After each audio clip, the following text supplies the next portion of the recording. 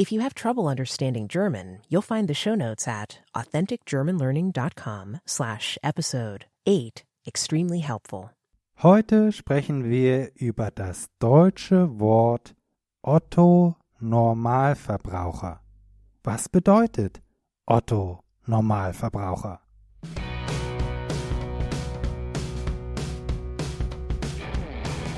Otto Normalverbraucher.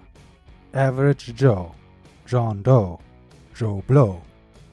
Otto-Normalverbraucher.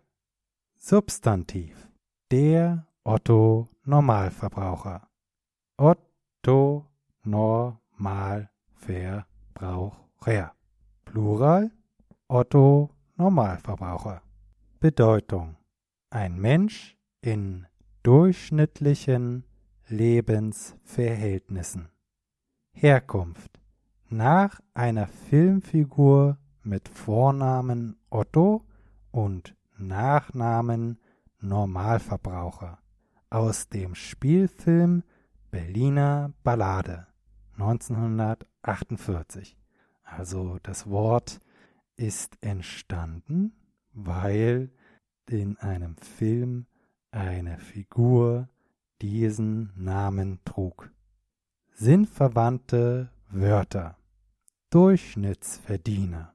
Der kleine Mann auf der Straße. Hinz und Kunz. Lieschen Müller. Max Mustermann. Oberbegriffe. Menschen Normalverbraucher. Beispiel. Für Otto Normalverbraucher ist das doch gar nicht zu bezahlen. Ja, im Deutschen sagt man Otto Normalverbraucher, wenn man einen ganz normalen Menschen meint. Man meint damit jemanden, der so lebt wie der Durchschnitt. Man meint jemanden, der weder reich noch arm ist. Ein Normalverbraucher eben. Ich würde gerne ein Boot besitzen. Ich möchte mir gerne auch mal teure Dinge gönnen. Aber als Otto Normalverbraucher kann ich mir das nicht leisten. Ist es gut, ein Otto Normalverbraucher zu sein? Schließlich möchte niemand ein Durchschnittsmensch sein, nicht wahr? Wer will schon normal, gewöhnlich, durchschnittlich sein? Nein, ich denke, wir sollten versuchen, besser zu sein.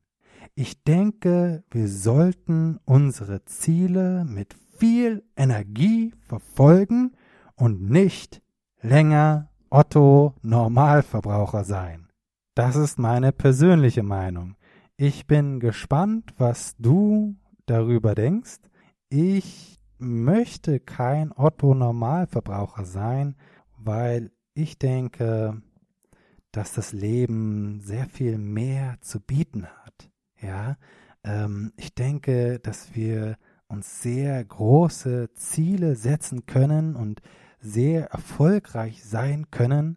Und wenn wir uns selber als Otto Normalverbraucher sehen, dann hindern wir uns selber daran, unser Potenzial zu realisieren. Das ist meine Meinung. Ich bin gespannt, was du denkst. Das war's für heute. Ich bin Marco, dein Deutschlehrer und Mitschüler des Lebens. Mit Zielstrebigkeit wirst du die deutsche Sprache meistern. Bis zum nächsten Mal. Bis bald. Thanks for listening to this episode of the Authentic German Learning Podcast. Please subscribe to get more awesome episodes. Go to authenticgermanlearning.com/free to learn how you can learn German while having the time of your life.